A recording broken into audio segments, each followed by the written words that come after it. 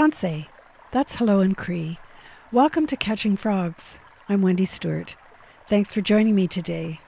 I'm grateful to the Canada Council for the Arts for their support of this project on my journey to reconnect with my Cree and Métis roots and to revisit the history of Canada through the lens of Indigenous women and their significant contribution. But none of this would be possible had it not been for the tireless commitment of Donna Sutherland, my second cousin, and the 10 years of her dedicated research. We begin.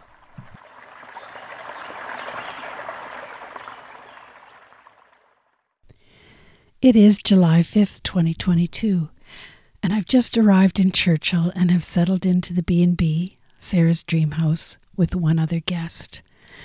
A young couple came to Canada to visit Churchill years ago and decided they wanted to change their lives and call the North home.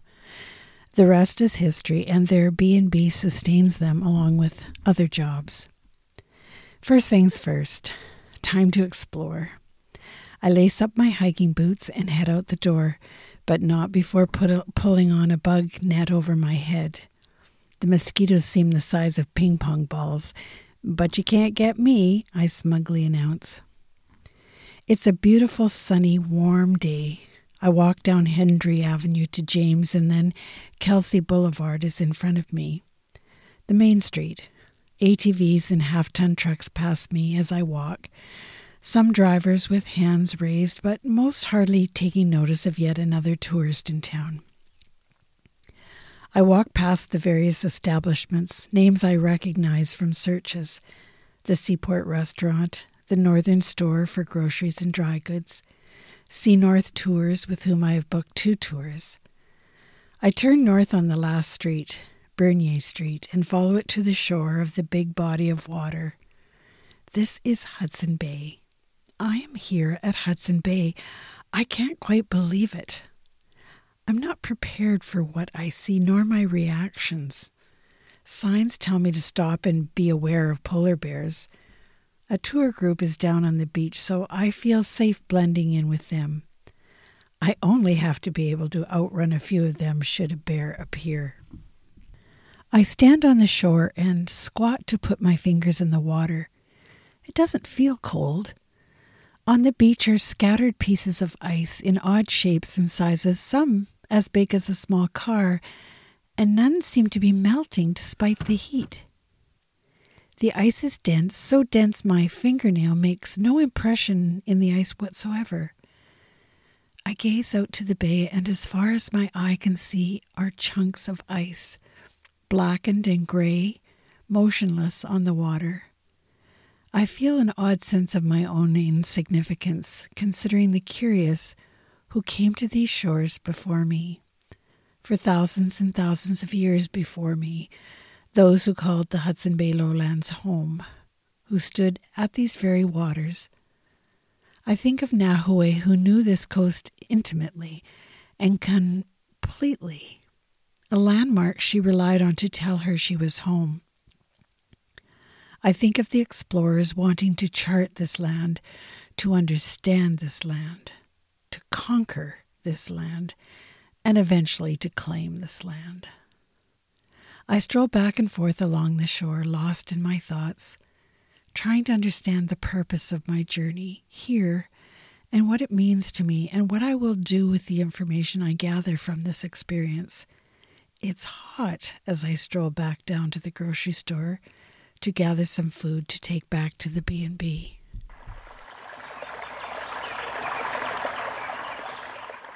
July 6th, I spend the morning reading my notes over regarding Fort Prince of Wales and its construction and its demise.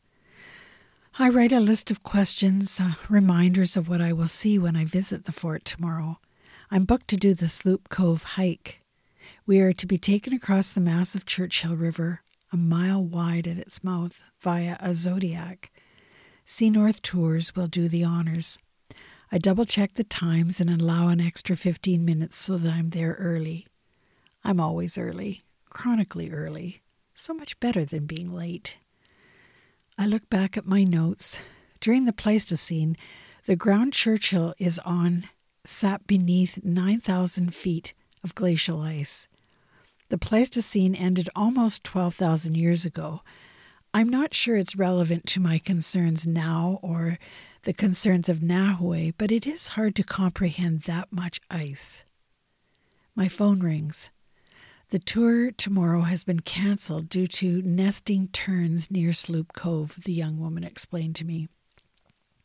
The terns are extremely aggressive when they are nesting and have attacked several hikers, so all future hikes to Sloop Cove are cancelled until the eggs have hatched and the terns have settled. I'll be gone by then. I'm a bit heartbroken.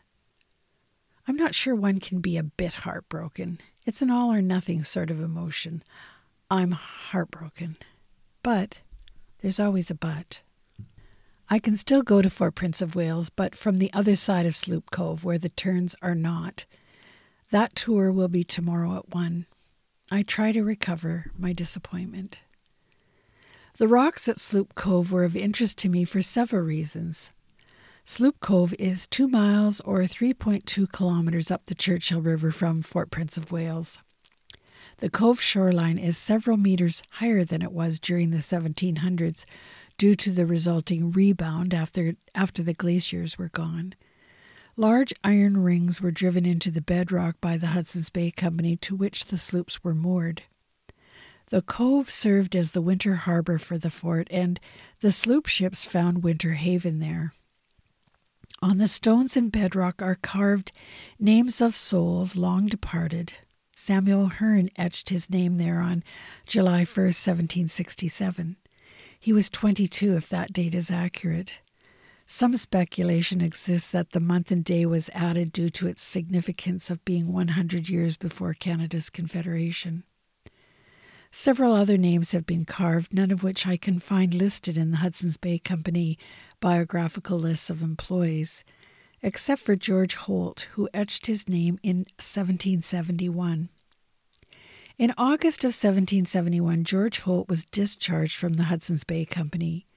He sailed back to England in September of 1771. He etched his name in the black quartzite rock of Sloop Cove before he returned to England. Before his departure, he had lived and hunted with the Cree and most likely had a relationship with Nahawe's mother, Thukoch, during that time. I surmise that Holt is Nahawe's father. Holt signed back on with the Hudson's Bay Company in March of 1779 and sailed back to Churchill under the command of Samuel Hearne aboard the Charlotte. Also on the ship with Holt were members of Thukoch's family. That's why I think of the connection, and I'll speak more about that later. I didn't get to stand on the rocks where George Holt carved his name 250 years before my visit to Churchill. I gathered up my notebooks in my backpack, tied on my hiking boots, and bug net, and headed out the door.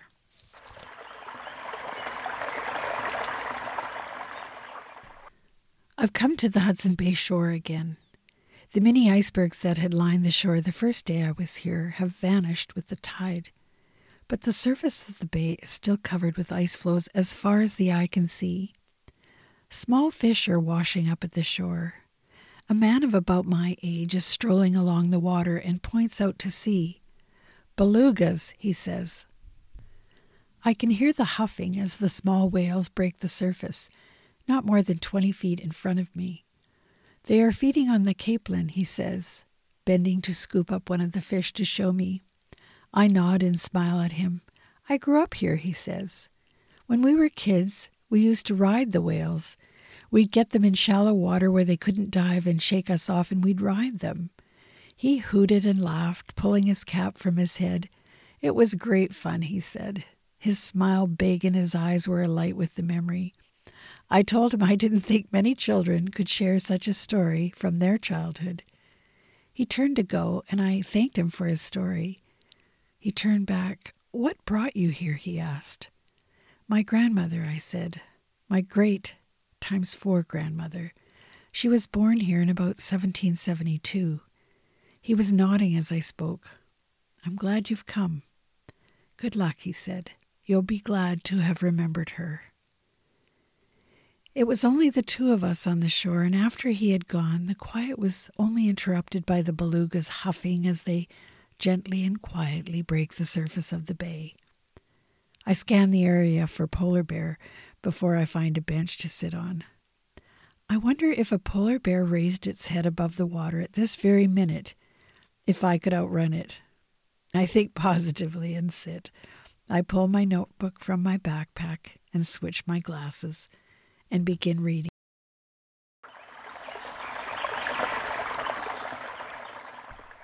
The Churchill weather is greatly influenced by the bay. They call it marine weather. This huge body of cold water keeps temperatures on the coast moderate.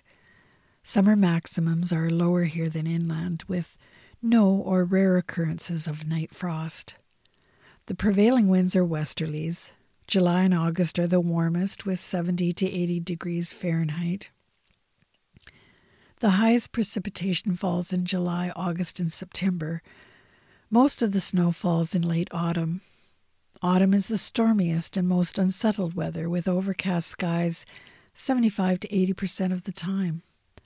Coldest temperatures are in January and February. This isn't surprising. The bay freezes over completely. Any openings create rising vapor, which obscures views from the air. Flow edge, called Sanak in Inuktitut, is also known as the line of life.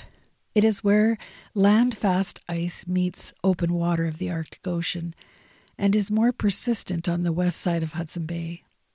The high winds here give the area the highest wind chill values in the winter months for all of Canada. Again, not surprising. The Churchill River breaks up in June. The ice in the bay breaks up in early July, but continues to float. The tundra here is generally 4 to 5 inches thick, made up mainly of lichens and heath. I'm not exactly sure what heath is. I had to look it up. The first description I found said comprised of heath-like plants. Not sure that helps. My notes say dwarf willows and dwarf birch occur on the tundra with only a few struggling spruce. Blueberries, lowbush cranberries, gooseberry, raspberries of 2 species, 4 species of grasses. Some stunted poplars, knee-high, grow on rock ridges. Labrador tea, sphagnum moss grows where there is little drainage. A thick layer of peat accumulates and is acidic, so no white spruce grow, but black spruce doesn't mind the acidic soil. Labrador tea is of the rhododendron family, and the leaves and flowering shoots are made into a tea and used for treatment of a variety of ailments, including sore throat and cough. The variety of animals found on the tundra in the Churchill area are relatively few. When Europeans first came, the large animals were caribou, muskox, tundra wolf, polar bear. But now only the caribou and polar bear are numerous. The caribou was of the most importance in Nahue's time. Caribou spend the summer on the tundra far north of Churchill. They begin to drift south at the end of the summer. In early August, they take a leisurely pace to reach forest by September. Caribou were well fatted by this time, and their meat was at its best, but the skins were not as good. Polar bears move north in the spring along the coastal tundra and are usually not found at the mouth of the Churchill River in the summer. In fall, they move south along the coast to wait for ice on the bay. If the ice is slow to form, they may congregate in the Churchill area, and residents must be on the lookout, and they have an alarm system in place for such sightings. The last recorded kill of muskox was in 1897. The white tundra wolf is now absent from the region. Arctic fox, Arctic hare, collared lemming and weasel and brown lemming have a southern range, which includes Churchill. The Churchill coast does not have stable ice due to its straight edges or only slightly curved shores, and with the absence now of small offshore islands due to the rebounding from glacier weight. As a result, there is low seal population who instead choose areas with good coastal ice, coastline with lots of inlets and the like. This makes the ice more reliable, and young seals don't slip into holes and get gobbled up. And of course, the beluga is common in Churchill. Its migratory path brings it back to Churchill and up the Churchill River every summer. They average about 10 feet in length. 3,000 belugas call the Churchill River home in the summer months, with 60,000 of them in Hudson Bay. The average life expectancy of a beluga these days is 10 years. They are extremely sociable. Their bulbous forehead, called a melon, allows them to make different facial expressions. Belugas are born dark gray, and by the time they are 8 years old, they are white. 2/3 of the world's population of belugas spend the summer in Canadian waters. They use a wide variety of sounds to communicate and help each other find food. I close my notebook and pull my backpack on after switching glasses again. I listen to the belugas feeding. I can't see any polar bears coming my way, so I head to the train station to visit the Parks Canada display.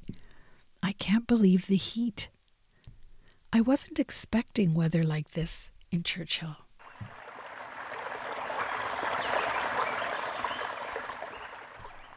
The Parks Canada installation in Churchill occupies space in part of the railway station, and though the rooms are small, a lot of information has been packed in. The original Hudson's Bay Company post at the mouth of the Churchill River never rose to the level of trade of that York factory, but the company had other plans for it. The British were in constant tango with the French, so in 1731 the construction of a massive stone fortress at the mouth of the Churchill River on the rocky treeless peninsula of Eskimo Point began. The fort was intended to provide refuge for company ships during times of war with the French. Despite anticipating the fort's completion in 7 or 8 years on the assurance of then-Governor Richard Norton, it would take 40 years to complete Fort Prince of Wales. I described the structure of the fort in previous podcast episodes, but Parks Canada described the fort as an impressive accomplishment and one of the most magnificent stone structures on the North American continent. It boasted 40 cannons ringing the parapet, guarding every approach to the fort. I wasn't sure what a parapet was, so I looked it up. It is a low protective wall along the edge of a roof, bridge, or balcony. That makes sense. A well for drinking water was in the center of the cobblestone paved courtyard. To protect the mouth of the river, a gun battery was constructed at Cape Mary in 1748, on the other side of the mouth of the Churchill River. Fort Prince of Wales was Britain's answer to the huge French fortress at Louisbourg, built in 1719 on Cape Breton. Britain went to all the trouble of building this massive structure only to leave it poorly manned with a tiny crew of 39 Hudson's Bay Company laborers and tradesmen who knew little, if anything, about warfare or even how to fire the fort's cannons. And so Fort Prince of Wales was surrendered to the French, who sailed into the bay with 3 ships manned by almost 400 soldiers and sailors in August of 1782 without a shot being fired. The French used their cannons aboard their ships to take the fort down. Within hours, the French took down what had taken 40 years to build. Then they sailed to York factory where they torched the post there, destroying it completely. The only intent of these actions was to destroy or disrupt the Hudson's Bay Company fur trade on the bay. This was not an act of war, but rather an act of greed. Parks Canada included York Factory in their display.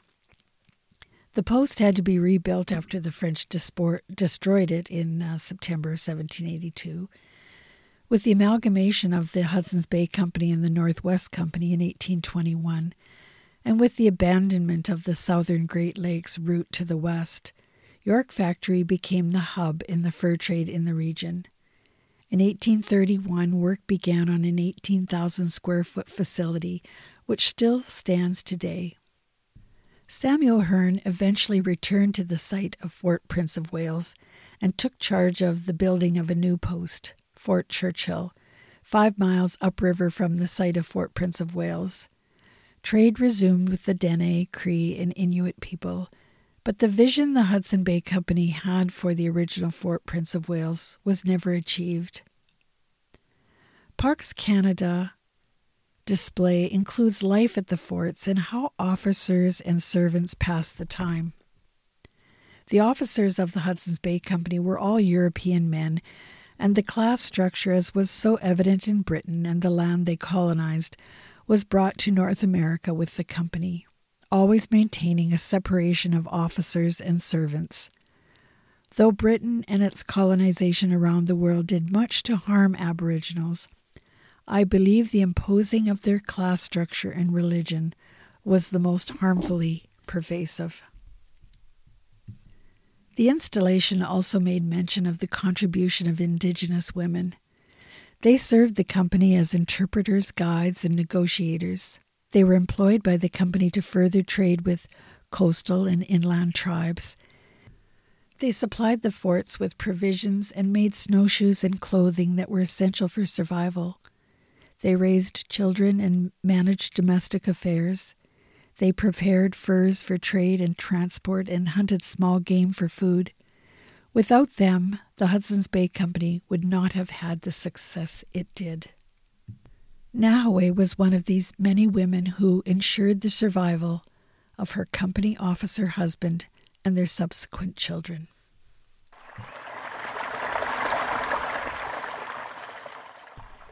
Next, my trip across the river to Fort Prince of Wales. I can't wait. Hi hi, which means thank you in Cree. Hi hi for listening. Bye for now.